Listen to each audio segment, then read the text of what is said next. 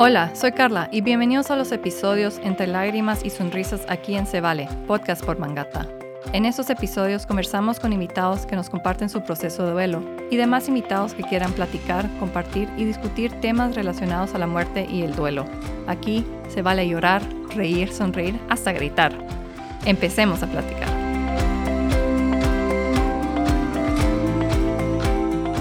Hola.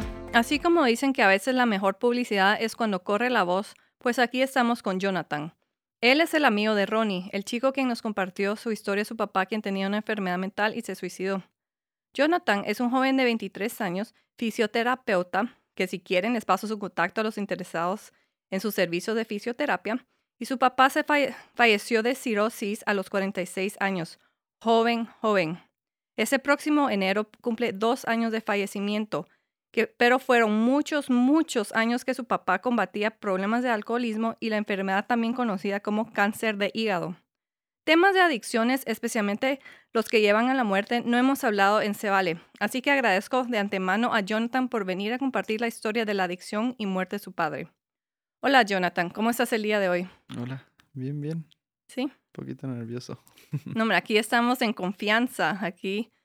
Tú platica, siéntete en casa. Mira, ya tenemos aquí nuevas sillas aquí en el estudio, así que a sentirse muy como... Okay. No sé si me puede compartir un poco de tu papá. Uh-huh. Sí, bueno, mi papá cuando falleció tenía 46 años. Él falleció, pues, como tú dices, de cirrosis o cáncer de hígado. Esto a causa del alcoholismo. Al final recordemos que el alcoholismo es una enfermedad en la cual, pues, se abusa de las bebidas alcohólicas hasta poder generar una dependencia, un hábito. Y pues fue más o menos lo que pasó con mi papá. Y ya cuando él falleció, pues ya llevaba bastante tiempo bebiendo, pero aún así no era el tiempo, al momento que él falleció, pues él acostumbrado a una persona alcohólica.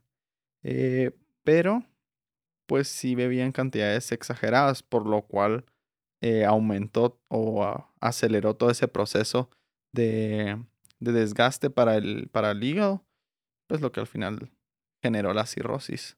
Sí. Y los momentos de... ¿Tú te acuerdas, tenés memorias de cómo empezó la adicción? Sí, pues es bien como interesante porque por lo menos en el trabajo mi papá siempre era el que decía, no vamos a tomar, eh, pues porque tenían un grupo de música, entonces después de los eventos siempre en las fiestas y todo, entre los músicos y todos decían una cervecita y todo, y a veces sí, a veces no, pero justo en 2015, si no estoy mal, falleció mi bisabuela, la abuela de él, que fue básicamente quien lo crió desde pequeño. Y yo siempre digo que desde ese momento fue donde empezó más o menos todo. Porque ahí yo estaba, si no estoy mal, en tercero básico. Y sí recuerdo que para mi acto de clausura ya empezaban como que ciertas cositas que decíamos nosotros ya no es normal con el alcohol. Y ya de ahí en adelante. Ujú. Ujú. Entonces sí, yo sí se lo atribuyo pues un poquito a la muerte de mi bisabuela.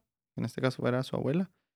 Y de ahí pues siempre alguna que otra problemita que siempre se excusaba como para poder tomar.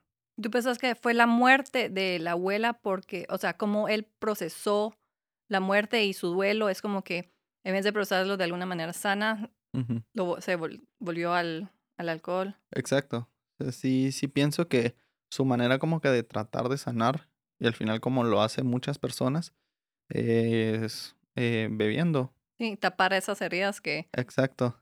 con el alcohol, Y sí. al final es un poquito más fácil expresarse, pues ya con un par de traguitos encima, que pues totalmente sobrio. Sí, o sea, yo hago la broma que hablo el mejor francés y soy la persona que mejor baila y bien social y alegre cuando estoy con algunas copas, Ajá. ¿verdad? Creo que todos. Creo que todos, ajá. Sí, lo interesante yo creo que sí. A veces también nos hemos dado cuenta con el alcohol hay diferentes personas reaccionan diferentes. Hay los que se vuelven violentos, los que se vuelven el tímido que se vuelve el centro de atención, el que se vuelve bien atrevido, piensa que Ujú. puede saltar 3 pisos. Ajá. No es así, o sea, ¿tu papá Sí. qué tipo Eh, era? la verdad, mi papá fue todos. Sí. Fue todos. Desde el tranquilo, que se tomaba una cerveza si ya le bajaba sueño, o tomaba un par de traguitos y andaba de arriba para abajo y quedamos aquí, quedamos allá. Y así habían veces que teníamos problemas en la casa, eh, que ya se volvía pues como que la parte un poquito agresiva, no física, pero sí bastante verbal. Entonces, sí fue de todo, fue Ujú. de todo, más que todo dependía mucho de cómo se sintiera él en el día y así iba a reaccionar ya cuando estuviera con sus traguitos. ¿Y cómo manejaba el alcohol y ir a trabajar? Eh, pues, como te digo, tenían un grupo de música, entonces, eh, O sea, mi el mi grupo de música mamá era su trabajo principal. ajá, Ah, okey. junto con mi mamá, pues, eran Ujú. los encargados. Ahí fue donde mi mamá como que se empezó a hacer cargo de todo. Siempre él era como que, la cara, el jefe y todo, pero mi mamá un poquito más en un segundo plano se encargaba de todo. Entonces, eso también le quitaba un peso de encima a mi papá y ya, pues, podía estar como más tranquilo, por decirlo así. Y ahí fue donde ya él empezó a salir más, juntarse con amigos y así, porque ya vio como que mi mamá tenía como que la capacidad de pues poder manejar todo eso sin mayor inconveniente. Ujú. Siempre habían veces que sí, no le voy a decir que pasaba todo el día sin trabajar, pero pues al principio sí lo combinaba. Trabajaba y en el trabajo se echaban unas sus cervezas o después de los eventos, después de las fiestas. Pero ya en estos últimos años, sí, ya no. Ya está totalmente retirado, más que todo por problemas que hubieron en ciertas fiestas, en ciertos eventos, porque él ya estaba pues tomando y todo. Y ya tenía reacciones, pues lo mismo que decimos, a veces reaccionaba bien y podía dar una buena fiesta. A Ujú. veces podía hacer cositas que terminaban como que hundiendo un poquito la Sí, fiesta. Entonces, este, pues por eso coordinaba bien el trabajo en un principio, pero luego sí fue separado. sí. Ujú. Y en esos años, hubieron momentos de pausa que él decía: "Ya no más, hasta aquí", y pasaban días, o semanas, o meses que no tomaba. Sí, hubieron varias, la verdad. Eh, yo siempre lo voy a separar así, y es como que una manera en la que yo encontré para poder, pues, estar bien al final, y es que yo separé de mi papá, que es la persona, pues, sobria, y Héctor, que, pues, ya era un poquito ya tomado y donde ya habían faltas de respeto y todo. Entonces, en estos momentos que, pues, mi papá no tomaba, eh, habían pausas de un mes, habían pausas de 2 semanas, a veces hasta 2 3 meses, Pero, ¿por su pero misma voluntad ujú, o ustedes lo presionaban? de las 2. Ah, Hubieron unas donde él estuvo internado 3 veces, y otras donde él mismo se quitaba eso. Al final, ya cuando él falleció, eh, recuerdo de una vez que sí ya él sabía que, pues, a nosotros nos informaron que él iba a fallecer aproximadamente unos 6 meses antes, más o menos por mi cumpleaños. ya dijiste que es de julio, Ajá, de o sea, julio. sería les avisaron tipo julio 2020 Ajá, nos en dijeron medio que es ajá, en en la medio de la pandemia. pandemia. Ay, Y, nos dijeron que 6 meses pasando Navidad. Y, pues, justo fue un mes después de Navidad. Entonces, yo recuerdo que en esos 6 meses él tuvo una pausa donde él dijo: "Yo me quiero curar", y, pues, él salía a caminar, dejaba de tomar y todo, pero, al menos en mi casa lo veían así como, pues, está haciendo el intento y todo, pero, pues, uno que está un poquito más relacionado a la salud, sabe que cuando ya está en un estado, pues, crítico, una etapa ya 4 de cáncer, pues, por más que se haga, ya es solo esperar. Entonces, yo lo veía como que ese cambio que él quería hacer, pero al final ya no iba a poder ujú. ayudar en mayor cosa, solo retrasar un poquito lo que ya se O venía. sea, tal vez era porque su mente sí quería, pero su cuerpo Exacto, ya estaba exacto. Su cuerpo sí quería, pero su cuerpo ya perdón, su mente sí ajá, quería, pero su cuerpo ya no iba a reaccionar como si lo hubiera hecho 1 o 2 años antes, donde tal vez todavía se podía tratar, ujú. pero sí tuvo varias pausas. Eh, mm, más que todo, no en el último año, pero tal vez un año antes de la pandemia, fue la pausa que tuvo más grande. Que ahí fue donde dijimos, pues aquí para todo. Pero no. También creemos que la pandemia pues nos iba a encerrar a todos, pero la verdad es que aunque esté mal lo que voy a decir, pero él andaba saliendo. Sí. No lo podríamos, Yo creo que muchos sí, salieron o no lo salimos, podía sí. controlar. Sí, En toda mi familia echábamos llave y todo, pero al final echar llave en la casa era un problema. claro. Porque pues él quería salir y todo. Entonces al final mejor le dimos la rienda libre y que saliera a pasear y con sus amigos y pues él veía qué hacer. Sí. Ajá. Pero, pero sí, así fue como lo manejamos. ¿Y la pausa pre-pandemia cuánto tiempo fue? Y yo me atrevería a decir que tal vez unos 3, 4 meses. Sí, fue un montón. Ajá. Eh, tal vez no estoy pasando un poquito de tiempo, pero yo me acuerdo que sí fue más o menos así. Y justo fue mi papá ya está teniendo muchos ataques de ansiedad. Entonces, A raíz de la enfermedad. no sabemos, No no sabes. sabemos. Pero sí habían varias veces que él empezaba con esos ataques de ansiedad. Y era que desde temprano él ya se sentía agobiado, ya se sentía que necesitaba salir corriendo. Incluso un par de veces manejando. Yo ahí todavía no sabía ni manejar. Y aquí en el obelisco se bajó del carro y empezó a correr. Y se fue al hospital y dejó el carro ahí. Entonces ahí fue donde empecé a manejar. Y, y ahí fue donde empezábamos a ver como esos ataques de ansiedad también. Y en esta pausa, justo como que se juntó uno y se acumuló todo eso, pues carga del trabajo, algún enojo aquí. Y ahí fue donde empezó a tomar otra vez. Ujú. Y de ahí, pandemia y todo, pues ya no paró. Sí. Ajá, tal vez para alguna semana o algo así, pero hasta ahí. ¿Tú crees que con la adicción por aquí no lo hemos hablado en el podcast y sé muy poco y por eso invito a un profesional que nos venga a platicar Ujú, después de esto, pero con las adicciones algunos dicen que tienen más, que hay gente o una genética que es más dispuesto ujú, a volverse adicto y tú en la introducción, los mensajes que me mandaste previo a esta entrevista, entonces mencionaste que el alcoholismo sí existe en tu familia, sí. entonces, y aparte que tu papá tocaba en un grupo de música que eso es alegre, pues, o Ujú, sea, invita también al alcohol y a veces son las amistades. ¿Qué crees que tal vez fue una combinación de tantas cosas? ¿O cómo ves que tu papá y no tú, o tu ujú, mamá, o alguien más fue el que llegó al alcoholismo? ujú. Sí, siempre, incluso hace poco lo platicábamos con un familiar que nos dice, ustedes tienen el gen. Entonces, cuídense porque si no alguno de ustedes va a salir así. ¿Por qué? Porque mi abuelo, Ujú. por parte de mi papá, o sea, el papá de mi papá, él también era alcohólico. Mi papá. Luego mi papá tiene un hermano que también le gusta. Y así puedo ir. Por parte de mi mamá, mis 3 tíos, o sea, los 3 hermanos de mi mamá Ujú. fallecieron de cirrosis igual, pues por tomar. Entonces, eh, sí es algo que nosotros ya hemos lidiado y pues ya sabíamos más o menos cómo era toda la situación, pero al final pues siempre cada uno es diferente. Entonces, en nuestro caso sí creemos que existe eso, pero a la vez también creemos que depende de cada uno. Obviamente sí puede ser de que tengamos algo predispuesto, de que nos guste la fiesta y todo eso, Sí. pero pues al final si uno no quiere, no quiere.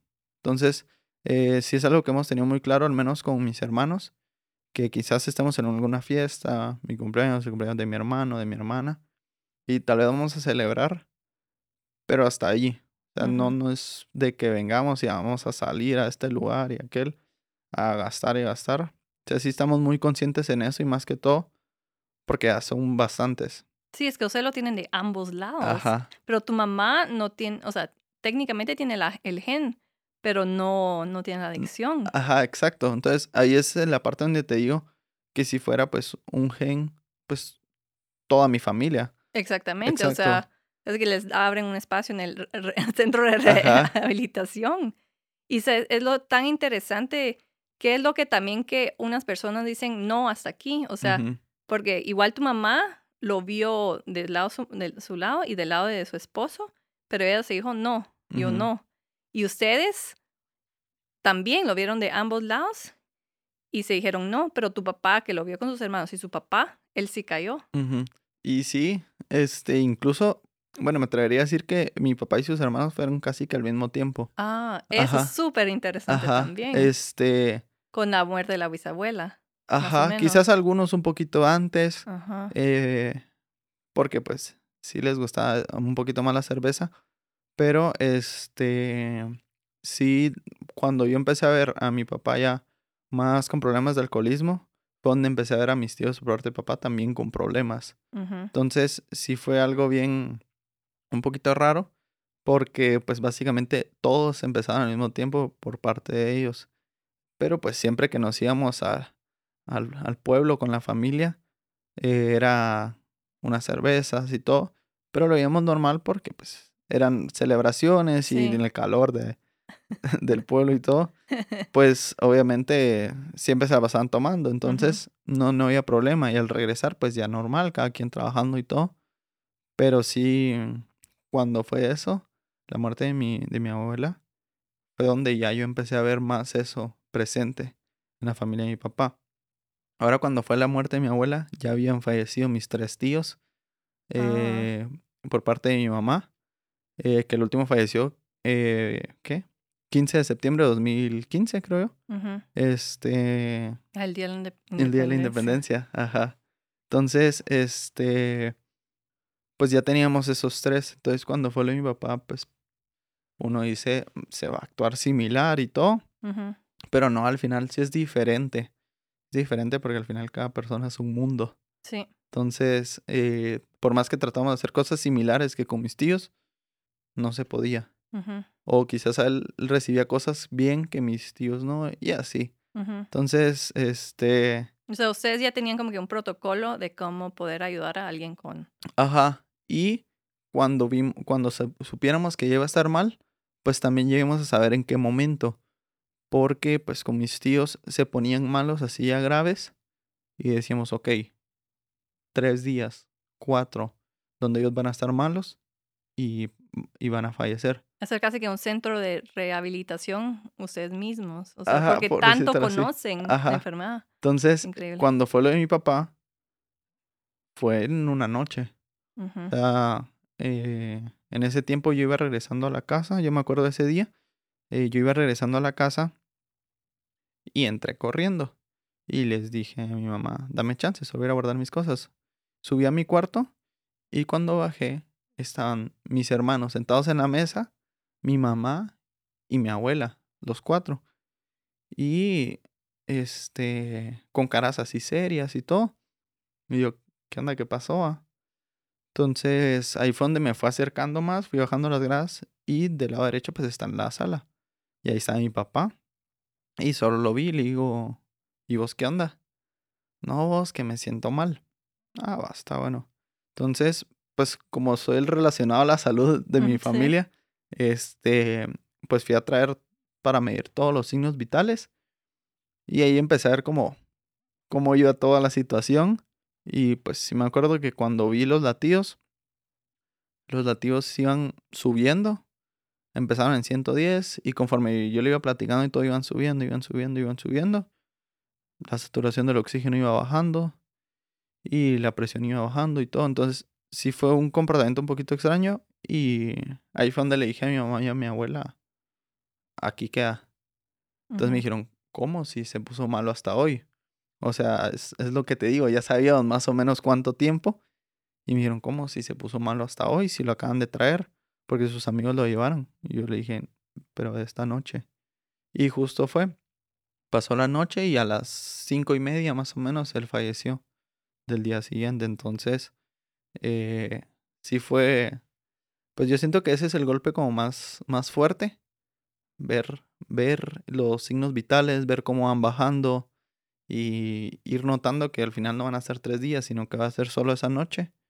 Es como bien fuerte. pero eso es algo que solo gente en la que conoce medicina sabrían. O Exacto. sea, yo O sea, yo si hubiera visto a tu papá, es como que se siente más acostado y Ujú, punto, pero yo no sé medir oxígeno, yo no ujú, sé qué significa, pero tú tuvieses como que una visión secreta o otra perspectiva nueva de poder decir hasta aquí. Entonces, exacto. mentalmente te entró el shock de diferente manera que el resto de tu Ujú, familia. exacto.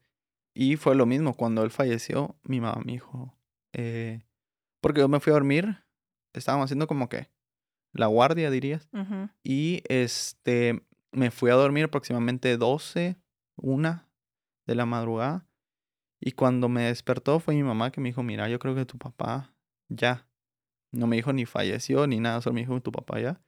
Entonces me levanté y lo primero que hice fue igual jalar otra vez todos mis aparatos, fui y lo conecté, y le empecé a tomar. Y ya vi que todo me marcó cero. Entonces ahí fue el momento donde yo les dije a mi mamá y a mi abuela, miren, él ya falleció. O sea, tú declaraste a tu papá muerto. Ajá, Ay, ¿cómo te sentiste?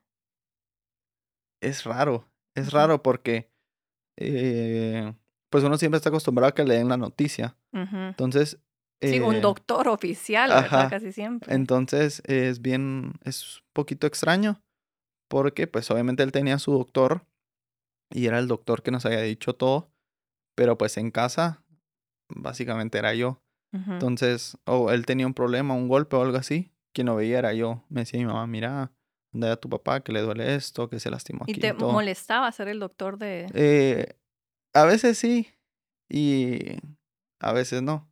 Más que todo era cuando también dependía cómo estuviera la situación Ujú. personal entre él y yo. Porque sí recuerdo que unas veces dije, no, que vea él qué hace.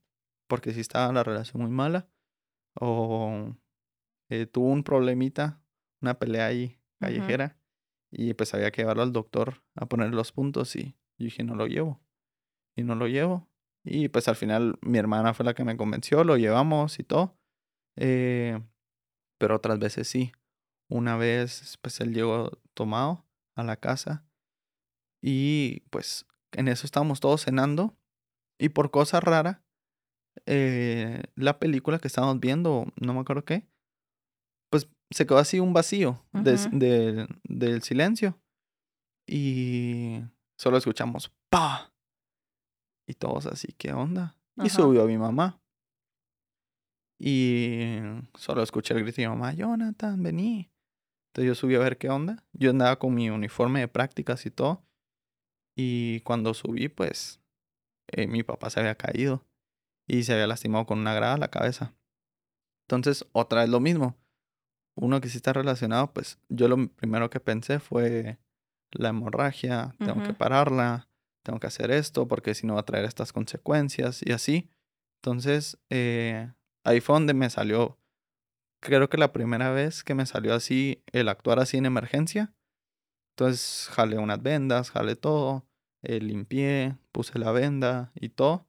Entonces, paré un poquito la hemorragia y al final creo que eso fue lo que ayudó bastante a que él no estuviera en un tipo de enfermedad, por ejemplo, un evento cerebrovascular o algo así, un derrame, por decirlo Sí. así en palabras, eh, porque inmediato lo llevamos al centro de salud.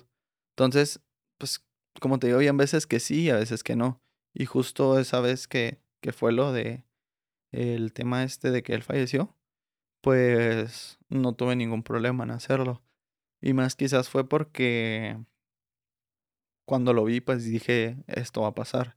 Ujú. Tampoco tuve como que la oportunidad de platicar en plan papá e hijo, Ujú. sino que en ese momento fue eh, fisio paciente, Sí. porque pues yo le estaba tomando los signos vitales y yo le dije, estás, te están bajando un poquito, pero estás bien, tranquilo, vos relajate y todo. Y al final pues yo pues manejé eso.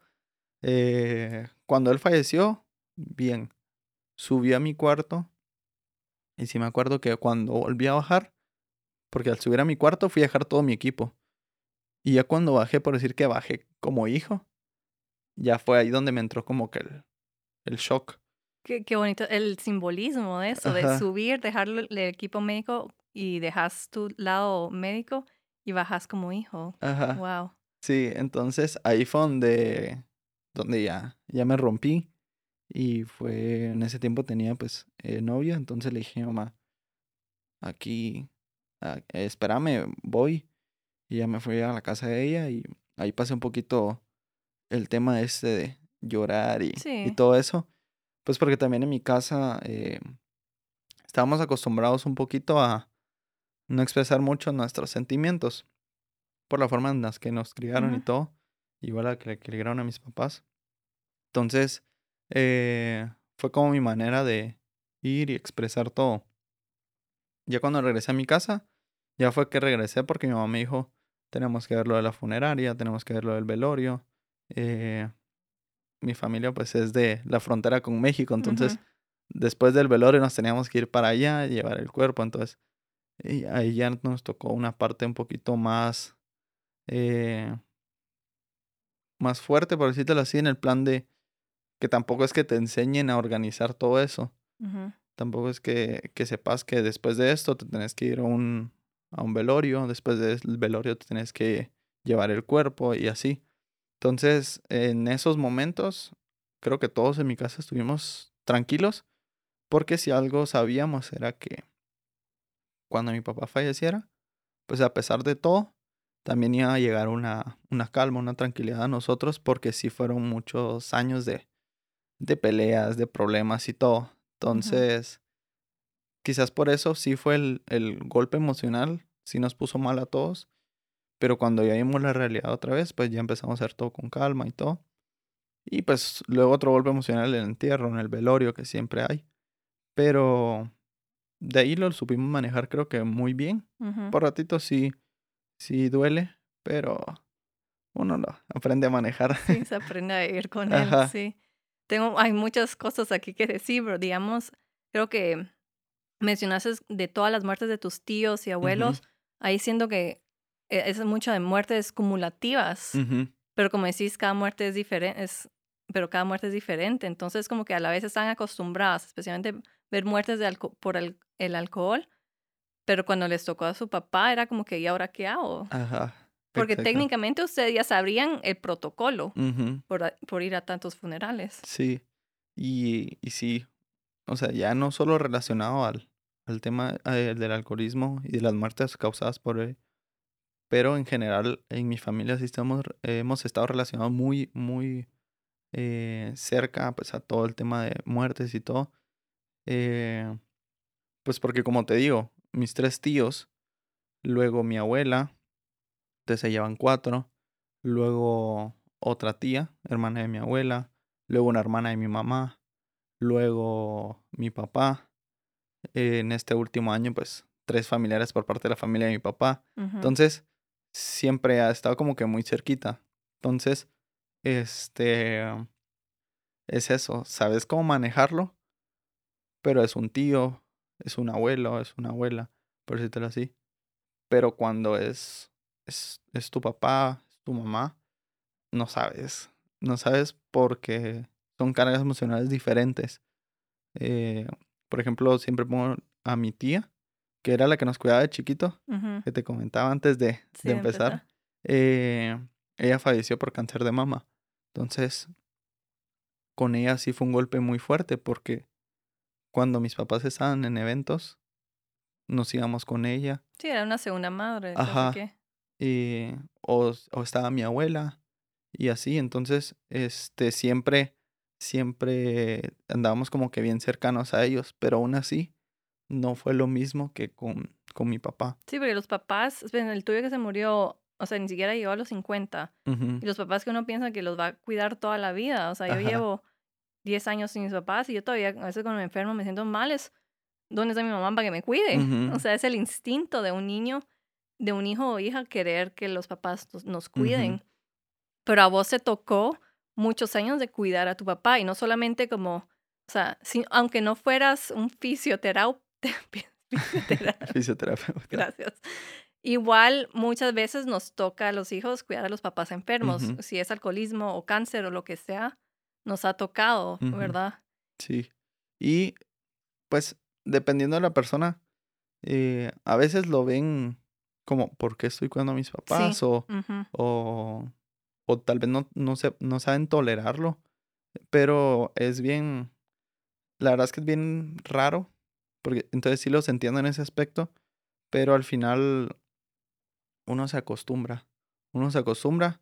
Por ejemplo, yo viví los problemas desde un lado más desde la casa, pero por ejemplo, mi hermano, él trabajaba en el grupo con mis papás desde pequeño, pues porque a él sí le gusta todo el tema de la música, tocar instrumentos, bailar.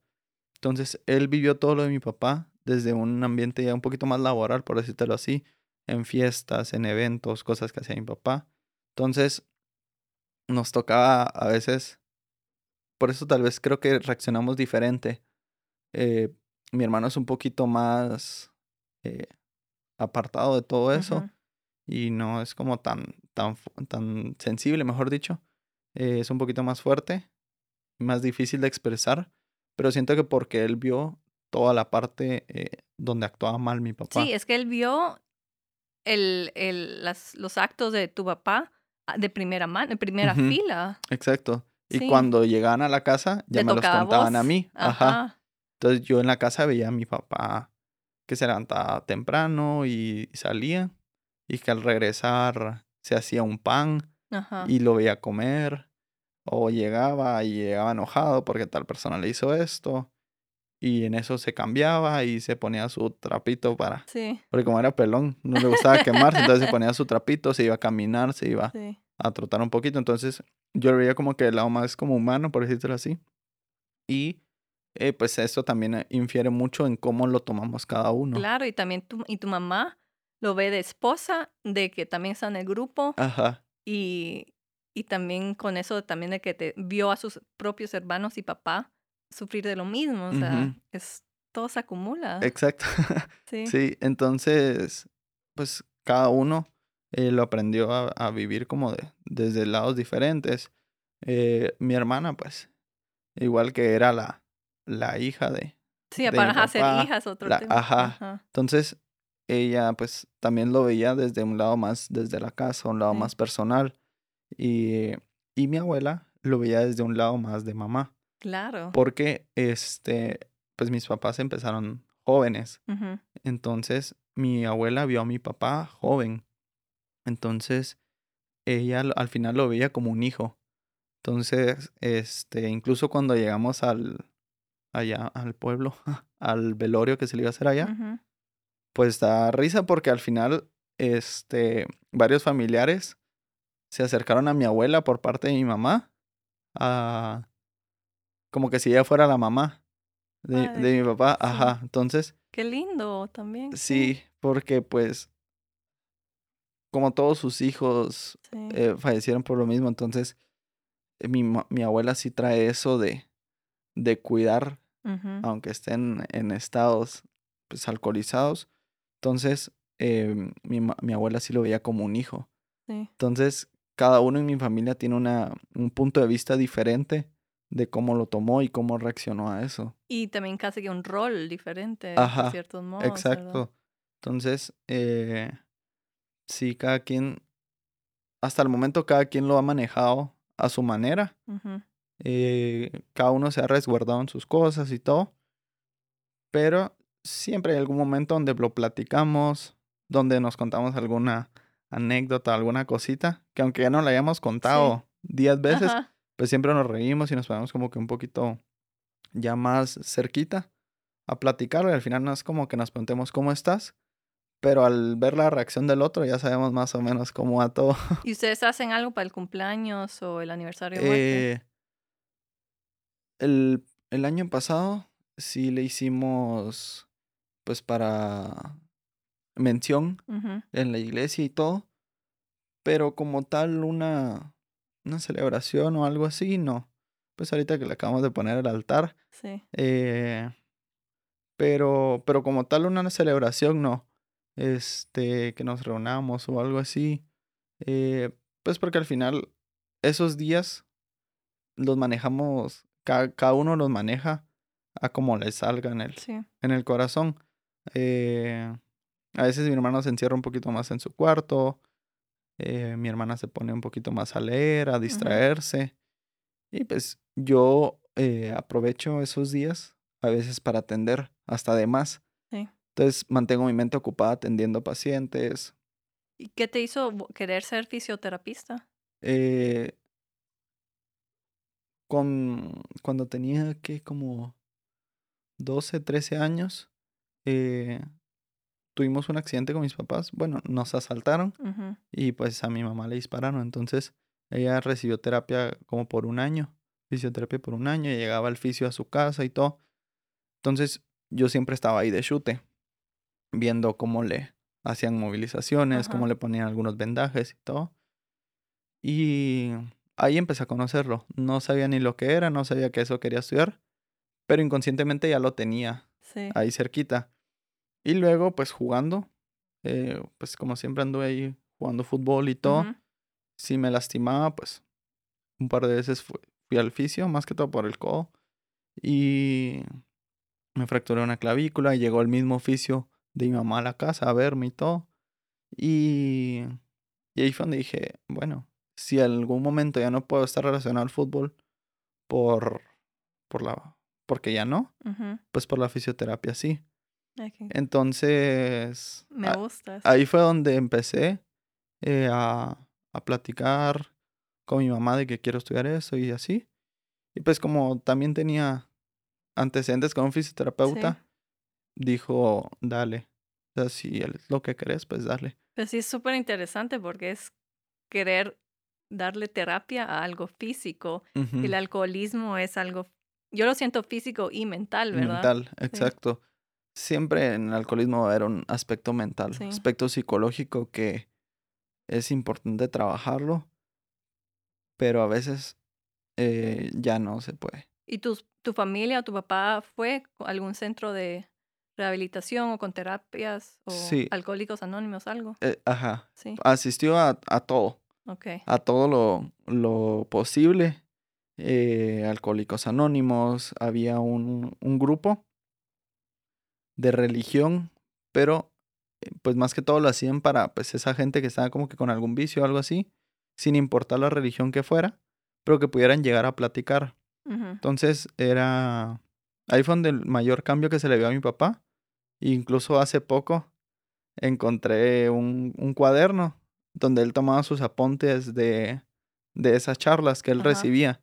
Entonces, también estuvo en centros de rehabilitación, así como el mejor centro al peor. Entonces, también se le veían ciertos cambios cuando salía del centro, pero pues al momento de ya estar en su vida normal, pues otra vez. Sí. Entonces, por ese lado, nosotros en mi familia pues estamos tranquilos de que sí se le llevó a todos lados. Y sí Ujú. se le dio pues de todo. Y al final pues ya lo que hicimos fue darle esa cuerda libre. Y es lo que te dije hace un ratito. Pues veíamos a Héctor, el señor que tomaba y platicaba cosas que no debía y Ujú. peleaba y así. Y mi papá pues cuando estaba en la casa sobrio, tranquilo, disfrutábamos de él. Sí. Recuerdo empezando la cuarentena, viendo con mi hermano. Creo que fue la última película que vimos, que fue Eight Mile de Ujú. Eminem. Sí, Y sí. estábamos ahí viéndola y todo. Y es así el último recuerdo de una película. ¿Por qué? Porque empezó la cuarentena sobrio. Ajá. Entonces platicábamos y todo. Ya cuando él salía a tomar, bueno, cada quien por su lado, platicábamos. ¿Qué onda? Buenos días y ya. Ujú. Y cuando él estaba tranquilo, platicábamos mal, platicábamos mucho de fútbol, mucho de deporte, de películas. Entonces, ahí era donde aprovechamos a saber bien bien cómo era. O sea, porque ustedes, o tú, porque no puedo hablar de tus hermanos Ujú, en familia, pero tú lograste separar a tu papá y a Héctor, ujú, que por eso, pues, o sea, a pesar de todo el caos y la adicción, los problemas, sí tuviste una buena relación con tu papá. ujú. Incluso, pues yo siento que eso ayudó bastante. Después de que falleciera mi papá, en todo ese año, pues como eh, estaba empezando a atender bastante y tenía mi novia en ese momento, me ayudaba a estar un poquito alejado de la realidad que tenía. Ujú. Pero inmediatamente yo llegar a mi casa, dejar de atender y todo, era volver bueno, mi papá falleció. Incluso un par de veces yo llegué a la casa y estaba acostumbrado a ver a mi papá en la mesa y contarle que atendí tantos pacientes, que me fue así, que Ah, me de fue... tu día, sí. Ajá. Y cuando llegaba, pues, era, no va, no está. Entonces fui con un psicólogo, empecé a ir con un psicólogo y todo. Y le conté de eso que dije de que los logré separar. Ujú. Y sí, me dijo que había como que un nombre para esa estrategia que yo utilicé, pero la verdad no me acuerdo. Y pues básicamente inconscientemente utilicé ese recurso para poder mantener una relación sana con mi papá y pues que mental y psicológicamente no me afectara tanto. Entonces, así fue como yo lo manejé y sí fue lo que me dijo el psicólogo, que pues al final había estado bien. Entonces, el aspecto psicológico en las personas cercanas a un familiar con alcoholismo es muy importante porque si no lo tenés como muy preparado, ahí es donde va pasando de generación en generación. Y quizás no sea un gen específico, pero mentalmente no se está preparado para esto. Entonces, como bueno, mi papá lo hizo, porque yo no. Ujú. Entonces, en el lado psicológico, en el lado mental, sí es como de tener una fuerza de decir, bueno, no dejar que esto me afecte, voy a seguir con mis cosas y todo. Y pues, al menos en mi casa te podría decir que todos seguimos una vida normal, todos inmediatamente pues, nos pusimos a ver qué hacíamos, cómo nos despejábamos y todo. Ujú. Ujú, Sí, pues, yo creo que aquí hay 2 puntos que llevo un rato de querer decir, porque uno, la cosa de adicción de que he visto en películas o en libros, en artículos, es los familiares de los adictos, sea alcohol, lo que sea, ujú, hasta cuándo pueden ayudar. O ujú, sea, hasta cuándo pueden decir, va, yo, como dice, cuando tú dijiste los ejemplos de que a veces tu papá tenía accidentes, pero tú ya no querías ayudarlo, pero tu hermana o mamá decía, no, por favor. ujú, Es la cosa, es que, ¿qué es lo que más ayuda o menos ayuda a los adictos? A estar siempre ahí por ellos o de darles esa cuerda hasta que ellos ujú. mismos vayan a buscar su propia ayuda. Exacto. Yo creo que es encontrar el punto medio Ujú, de mostrarles y decirles, estamos aquí, va, somos tu familia. Porque sí, igual en varias ocasiones en el carro que lo íbamos a traer y todo, yo le decía, mira, ya deja por esto y esto, somos tu familia, te queremos ver bien. Pero también llega un punto donde estás cansado ya mentalmente, entonces ya decís, bueno, si es lo que querés, hacelo.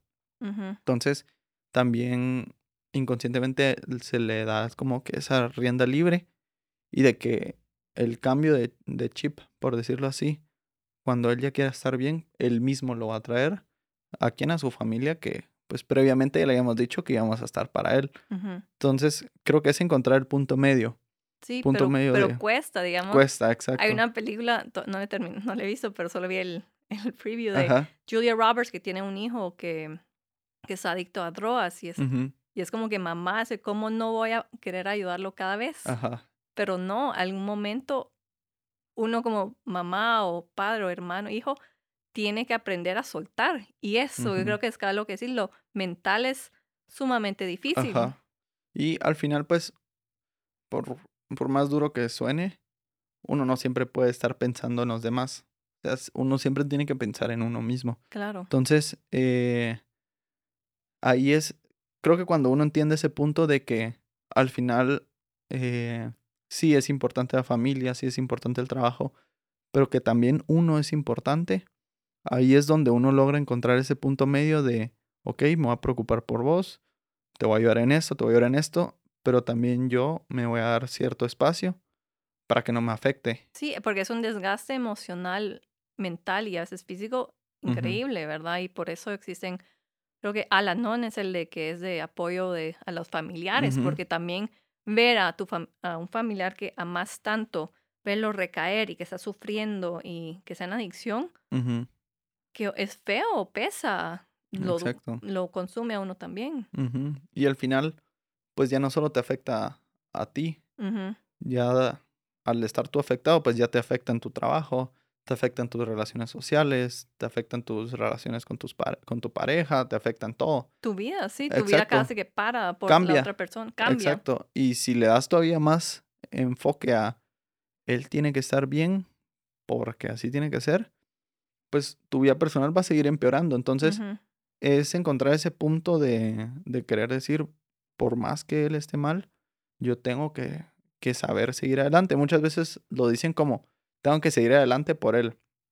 Y, y está bien, pero también seguir adelante por Sí, uno mismo, bravo. por crecer y pues que al final siempre estén orgullosos. Que al final buscan, lo que buscan que trabajando y todo, pues para seguir con tu vida. Sí, yo creo, y también, o la otra cosa que quería Ujú.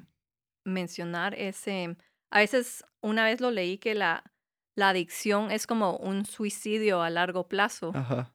porque, pues, porque no siempre, ¿verdad? Lleva a la muerte, pero sí es algo que la adicción de sea alcohol o drogas, uno mismo se está matando, Ujú. ¿verdad? Y no sé qué piensas de eso. Sí, yo pienso que sí. Incluso, creo que sí se dijo esa frase en mi casa. Ujú. Eh, no sé si con mi papá, que él la decía, pero sí me acuerdo de haberla escuchado en mi Sí, casa. Y al final es cierto. Pues al final son esas cosas que uno sabe que están mal, pero las sigue haciendo. Y quizás él no la hacía con el plan de, pues, me voy a morir y ahí. exactamente. Ajá, no. Pero, pues, en lo profundo al final era que es una muerte lenta. Entonces, no es lo mismo sufrir un accidente a que poco a poco, día a día, pues vas construyendo eso o ese final que pues quizás no era el adecuado, Ujú. pero al final es lo que se va como que buscando, por decirlo así. Y para la familia es un duelo anticipado, ¿verdad? Ujú. Porque ustedes que sabían como que las diferentes etapas de la enfermedad y sabían que iba a pasar, o sea, Ajá, y desde el que también que el doctor les dijo en julio, pues pasó en enero, pues esa noche que tú dices, no, hasta aquí, o sea, sabías, o sea, decir que hasta aquí, ujú, ya estás anticipando el exacto. duelo. Y no solo, por decirte, ya no es solo la noche que él falleció, Ujú. seas probablemente cada noche durante esos 6 meses de mañana, mañana puede fallecer, Sí, mañana, o madres, el doctor ya nos dijo que puede fallecer. Entonces, tienes esos como tiempo de anticipación, por decírtelo así, para empezar a ver todo. sí. Y como empezar a prepararte de que pues en algún momento ya no va a estar, ya no te va a acompañar. Entonces, eh, es difícil el tema de que te anticipen algo Sí. porque es lidiar cada noche, cada día con puede pasar esto, puede Sí, la pasar aquello. incertidumbre, el miedo, y también Ujú, es decir como que, ¿será que esta vez esta es la última noche que le voy a tocar la mano, que lo voy a abrazar o decir que ajá, te quiero y él me va a decir te quiero de vuelta? O sea, es ujú. cargado, 6 meses Entonces, así. exacto, entonces son 6 meses así como dices tú, de esa incertidumbre. Ujú. Entonces, quizás por eso, en los últimos 6 meses, hay como poquitos recuerdos, al menos en mi parte, porque quizás estaba tan pendiente de otras cosas, que es como, bueno, ¿qué está pasando aquí, va? Ujú. Y, y así. Y si recuerdo cosas de mi papá, es o ya cuando estaba cerca de la muerte, o antes que nos avisaran de que él iba a fallecer. O sea, esos 6 meses Esos 6 son meses hay como que un lapso ahí sí, sí, que, sí. pues, por ejemplo, me cuesta un poquito recordar, porque sí, el recuerdo que tengo antes de la muerte de él es en mi cumpleaños, que es Ajá. antes de que él nos diga. Y luego para abajo, no me acuerdo de Claro, y, o ajá, sea, por cierto modo, es tu mente queriendo decir que no vale la pena recordar eso, ajá, mejor borrémoslo, o sea, exacto. sí, pues gracias, Jonathan, por compartir. Ay, no hemos hablado de adicción y de verdad es muy interesante y eso es con mi hermano que él es psicólogo, él nos metemos pues, a platicar eso y de Ujú, personalidades, ¿verdad? Porque a ujú, veces hablamos de que los roles en la familia, digamos, yo soy la hermana mayor y será que yo actúo como actúo porque sí. Entonces, para mí la psicología de que tú sos el que se volvió pues fisioterapeuta ajá. y tu otro hermano que que reaccionó así como es porque lo vio de la perspectiva del grupo musical y tu hermana Ujú. porque ser mujer y no sé qué orden. ¿Tú qué Ajá. número sos de? Yo soy el más grande.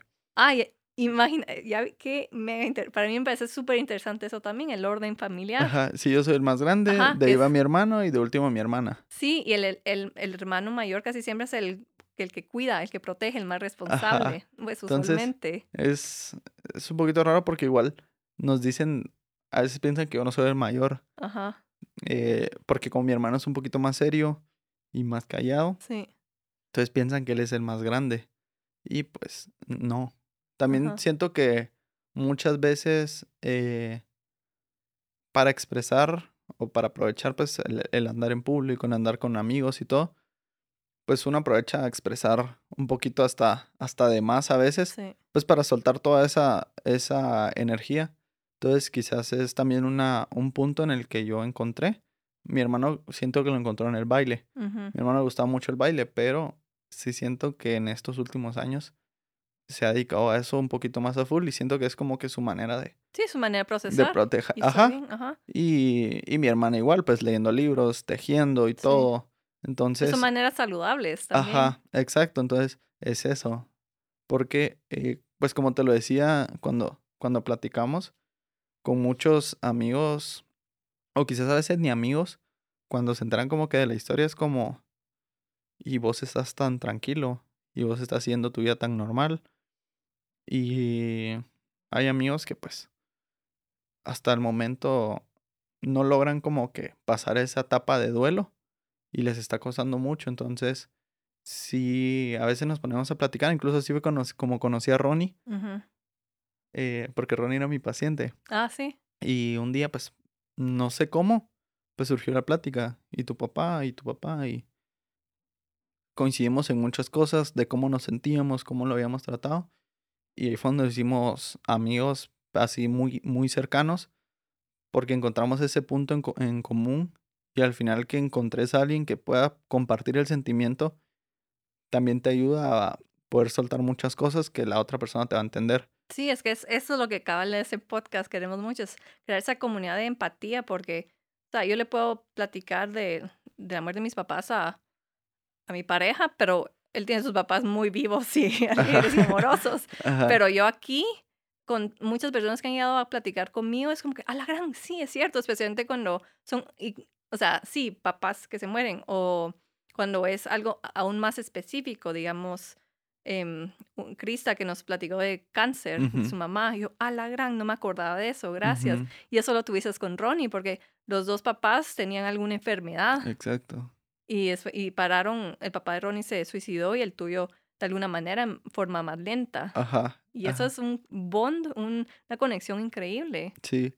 Entonces, sí, platicando con Ronnie, pues sí lo dijimos de, aunque son cosas diferentes, teníamos muchas cosas en común. Ujú. Y, y así, y con personas que platico, mi mejor amiga, fallecieron sus dos papás en un lapso como de un mes, creería yo. Ay. Y la primera persona a la que llamó, no sé si fue la primera, Ujú, pero pues yo pienso que sí, fue a mí. ujú. Y me dijo, ¿cómo le hiciste? ¿Cómo le hiciste, ¿Cómo le cabal? hiciste? Y yo, no sé, no sé. Y yo pienso que cuando uno está recién de luto, eh, cuando una persona pues cercana ya sabe por lo que pasó, yo no leí ninguna palabra así como que de ánimo, sino que yo leí puras palabras así realistas, por decírtelo así, de va a costar superarlo, toca seguir adelante, toca seguir trabajando, al final no lo superas, pero aprendes a vivir con el dolor. Entonces, son cosas que yo le dije y pues yo creo que personalmente esa llamada sí le ayudó bastante porque fue inmediatamente en la noche que el papá falleció, porque el papá también era mi Sí, paciente, ella era ajá. mi mejor amiga, entonces sí había una conexión muy cercana. Entonces, siempre es importante pues abrirse un poquito con las personas, porque aunque creamos que sus papás están vivos y todo, pues a veces no. Y cuando está ese a veces no, y uno está pasando por esa situación, pues se pueden hacer conexiones muy bonitas con la gente compartimos el sentimiento, compartimos la misma anécdota y, y es bonito porque es una forma diferente de trabajar psicológicamente todo el duelo. Es que no nos entienden, o sea, al menos que pases por algo tan similar, nadie te va a entender. Lo mismo Ujú, que alguien que se va a una guerra. O sea, puedo tener empatía y simpatía, pero no, yo no sé qué es lo que es exacto. vivir en una guerra. Y ahí es lo mismo con el mundo del duelo. Sabemos lo que palabras que ayudan más, Ujú, las que no. Sabemos qué ayuda de acciones. O sea, sí es esa conexión exacto. Y, fuerte. y pues al final es solo saber identificar a la gente que te va a ayudar en tu aspecto social y la gente que te va a ayudar en tu aspecto pues personal. Entonces es bien importante pues tener todas esas amistades y todo eso cercano. Y si no son amistades, pues tener cerca a pues lo que tú sepas que te va a ayudar. Si es bailar, que sea bailar. Si es leer un libro. Si es hacer algún deporte. Al final pues tratar de que sea lo más sano. Porque pues mientras más sano sea, más sano es para tu mente. Ujú. Entonces, sí recomiendo mucho que se practique algún tipo de actividad, de deporte o algo así que pues nos ayuda a liberar la mente, a liberar toda esa carga emocional. Ya como último, lo que me ayudó mucho a mí fue, yo estaba pues, siempre relacionado a la religión, pero ya me he alejado un poquito y regresé justo por mi papá y pues entre el padre, amigos y todo, logré encontrar esa calma Ujú, y pues lograr al fin despedir como que ese punto de duelo. ujú. Ujú. Yo creo que mucho, tú que sos Fisioterapeuta. fisioterapeuta, se habla mucho, cabal, es porque hablaste Ajá. de buscar eso y los deportes es algo que produce endorfinas y que Ujú. nos da felicidad, pero también, o sea, igual que todo en la vida hay un balance, ¿verdad? Porque hay gente que se vuelve adicto también al Ujú. deporte y a la alimentación súper sana, pero yo creo que buscar lo que a uno, la estrategia para procesar tu duelo, ¿verdad? Que va Ujú. a ser, como decís, diferente para Exacto, diferente para cada, cada uno. sí. Entonces, sí es bien importante encontrar esa estrategia y pues saber manejarla de buena manera. O sea, tampoco aprovecharse de ella y hacer todo el día esa Sí, estrategia, ajá. pero Porque pues, pues llega a lo adictivo y al extremo, sí, que ajá. no es bueno. Entonces sí, pues yo además de mi trabajo me ponía muchos videos de risa, Ah, de youtubers ajá, y todo eso. Entonces, que yo sabía que me iban a sacar de ese punto de duelo. No me sí, ponía a ver películas tristes, no me podía ver sí. películas para llorar. A veces sí, pero pues trataba que en la mayor cantidad del tiempo de mi día pasar riéndome, Ujú. pasar feliz, pasar ocupado de la mente. Sí, Pues porque eran las estrategias que uno iba sí, que tú teniendo. necesitas y te das para otros Ujú. es meterse más en las tristezas, ver más de esas películas de risa Ajá. y soltarlo más a través de esos medios. Es, o sea, cada Exacto. quien, Y no está mal, no está mal porque ¿no? al final pues es soltar, es llorar, Sí, que es lo adecuado, llorar su duelo. sí, no juzgar a los que lloran. Exacto. Eh, pero pues también, así como no es bueno abusar de estos hábitos, pues del deporte y todo, pues tampoco abusar de los malos. Ujú. O bueno, no de los malos, sino que de los tristes, por decirlo así. Sí, Entonces es encontrar pues, de que quizás hoy me siento de bajón y quiero ver un video de mi papá o una foto con mi papá. sí, dale. Ajá, y saber que después de eso tengo que seguir con mi día normal, tengo que Sí. seguir con mi semana normal. Exacto, es de buscar la nueva normalidad y que sí hay felicidad después de la muerte. Exacto, Ajá, que está bien reírse, está bien ver esos videos de YouTube. exacto. Dale. Y tampoco está mal, en mi casa hacemos muchas bromas a veces con mi papá. O hace poco, ayer con mi tío. Tengo un tío que es muy cercano a mí y justo fue mi mamá pues a enflorarlo y todo. Y nos salió una broma de que ahorita mi tío debería estar que sí, que me trajeron estas rosas feas, que la gran, para que me están tirando pino. Ajá, En broma. Entonces, al sí. final todo eso es sano Claro. porque, porque el estar toda la vida de duelo, al final personalmente no te ayuda Ujú. a crecer, a desenvolverte en tu ambiente. Entonces es importante saber en qué momento puedes hacer una broma, puedes recordar algo bonito, algo gracioso. Y cuando veas que al recordar algo ya te empiezas a reír, eh, ahí vas a notar que estás sanando. Ujú. Porque ya no vas a llorar, sino que ya vas a reírte, ya vas a sonreír. Al final es que luego de mucho sufrimiento, como ha pasado aquí en mucha gente Sí. que familiares han sufrido, ya no es mi papá falleció, es pues al final mi papá está ya descansando. Entonces también eso ayuda un montón. Ujú. Entender que ya no es la muerte, sino que es parar un sufrimiento. Entonces eso la verdad ayuda mucho también. No, qué linda perspectiva. Así es, porque el duelo vamos a vivir con él todo el tiempo. Es más que Ajá. todo es la tristeza, que no nos abrumen o inunden la vida o Ujú. sobrepoderen la vida, sino que de verdad la vida continúa y cuesta unos momentos o días mucho más, pero podemos bromear de los que se Ajá. murieron, podemos burlarnos de ellos y está bien, Exacto. se vale. Porque es hacer la vida lo más normal Sí, posible. la nueva normalidad, sí. Ajá. Entonces, a mi papá a veces, pues le decíamos mucho teto. Entonces, Ujú. hasta la fecha a veces le digo a mi hermano, vos el teto ahorita, que la harán, estaría así, estaría.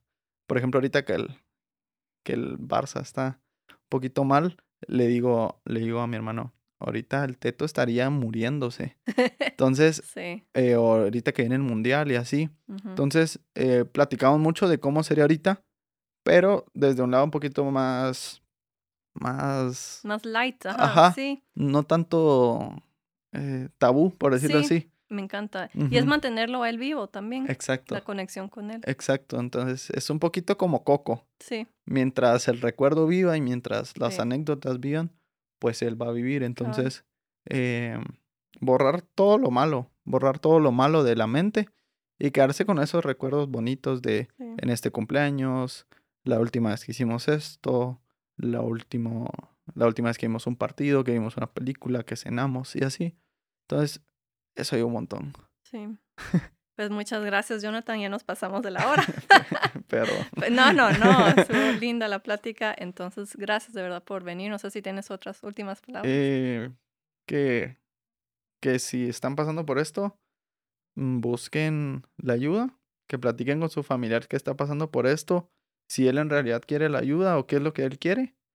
Y, y ustedes también personalmente busquen ese resguardo en actividades, en amigos, en familia, que ustedes sepan que van a estar ahí para apoyarlos y nada. Muchas gracias por la invitación también, No, gracias por porque sí, escribirme.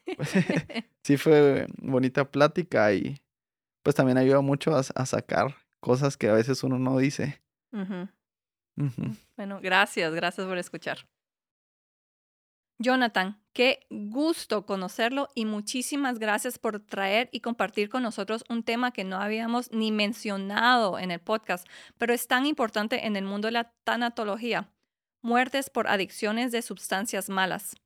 Hay tantas muertes que son a raíz de las adicciones y esas familias del adicto que sufren tanto antes de la muerte de su ser querido. Es una muerte anticipativa, lenta y agonizante. El alcoholismo es algo que no se habla mucho, al menos que estemos metido en ese mundo con algún ser querido que sufre esta enfermedad. Y sí, hablo de enfermedad crónica porque lo es. El alcoholismo es considerada una enfermedad ya que es un hábito que va empeorando conforme pasa el tiempo, un hábito que no tenemos control. Es una enfermedad crónica que tiene influencias genéticas, psicosociales y ambientales. El papá de Jonathan mostró tener características de todos estos factores. No siempre es el caso, pero factores genéticos, o sea, cuando alguien en la familia haya tenido alcoholismo, psicosociales y ambientales, por ejemplo, estar rodeados de personas que beben y no poder decir que no por presión social, etcétera, pesan mucho en el desarrollo de esta enfermedad.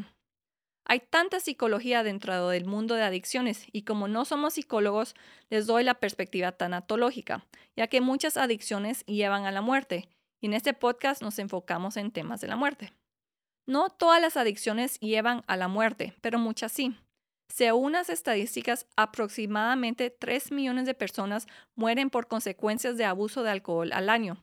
No siempre es por cirrosis, a veces es por eventos que pasan a causa del estado de ebriedad, como hechos de tránsito o accidentes que pasan, muchos prevenibles si la persona estuviera sobrio. En esta estadística me imagino que también cuentan a los que mueren por individuos alcohólicos, como una persona en estado muy ebrio que va en el carro y mata a una familia en otro carro. Uno de los problemas del alcohol, y a todos nos pasa cuando estamos con varias copas de alcohol, es que nos sentimos muy empoderados.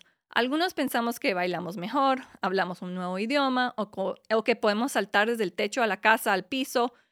Nos sentimos como un Hulk y empezamos peleas con otras personas. Todo esto puede llevar a accidentes, incluso la muerte, incluyendo accidentes o muertes a personas inocentes. Y así como Hulk, que tiene 2 personalidades, me encantó cuando Jonathan dijo, separé mi papá el sobrio con Héctor el que tomaba.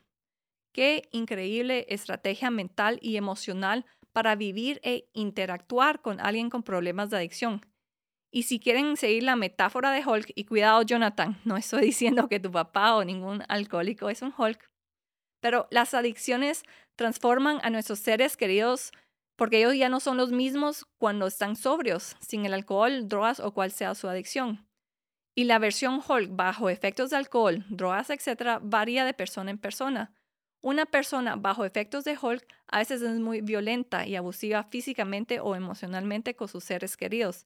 Y la habilidad de separar a los 2 Hulks requiere una fuerza mental y emocional increíble. Porque puede ser que uno ama al Hulk tranquilo, pero le tiene miedo u odia al Hulk bajo efectos. Uno solo quiere al Hulk tranquilo y sobrio, pero no se sabe cuándo va a salir porque no se puede controlar la persona cuando está en momentos sobrios. Nadie puede estar encima y controlando a la persona todos los días a todas horas, ni siquiera en centros de rehabilitación. Es una verdadera sorpresa, al igual que Hulk. Se dice mucho que las enfermedades a raíces de adicciones son enfermedades curables y prevenibles. Entonces, aquí les dejo información sobre los centros de rehabilitación y ayuda para los Hulks y a las familias de los Hulks con problemas de adicción. Si saben de alguien con problemas de adicción, por favor ayúdenle a buscar ayuda. Y obviamente no es nada fácil porque los que se están ahogando en la adicción no van a admitir que tienen un problema y necesitan ayuda. Y de plano van a rechazar esa ayuda y portarse defensivos. Pero esas organizaciones y centros los pueden ayudar a ayudarlos. Alcohólicos Anónimos de Guatemala, la organización mundial más famosa, ellos tienen una página en Facebook donde pueden encontrar más información y mandarles mensajes. También tienen ayuda por el WhatsApp al 50 14 30 79 o a su oficina central a los teléfonos 22 88 51 39 y al 22 54 65 65. Tengo entendido que tienen varios lugares o sedes en todo el país para ir a reuniones y más información de centros de rehabilitación. También en línea encontré un grupo BBC de ayuda con los teléfonos 55 71 93 03 y 4103 49 37. Ellos tienen muchos programas de ayuda psicológica y varias sedes de ayuda en toda la ciudad capital. Gracias a todos por escuchar y recuerden, los quiero sanos a todos, con cuidado, por favor, cuando beban. Les mando abrazos. Hasta la próxima. Gracias por escuchar este episodio de Se Vale, podcast por Mangata. Si quieres aprender más de lo que hablamos, sigan nuestras redes bajo el nombre Se Vale Podcast. Visita nuestra página web sevalepodcast.gt o escríbanos a info@podcastsevale.gt. Hasta la próxima y recuerde, no estás solo.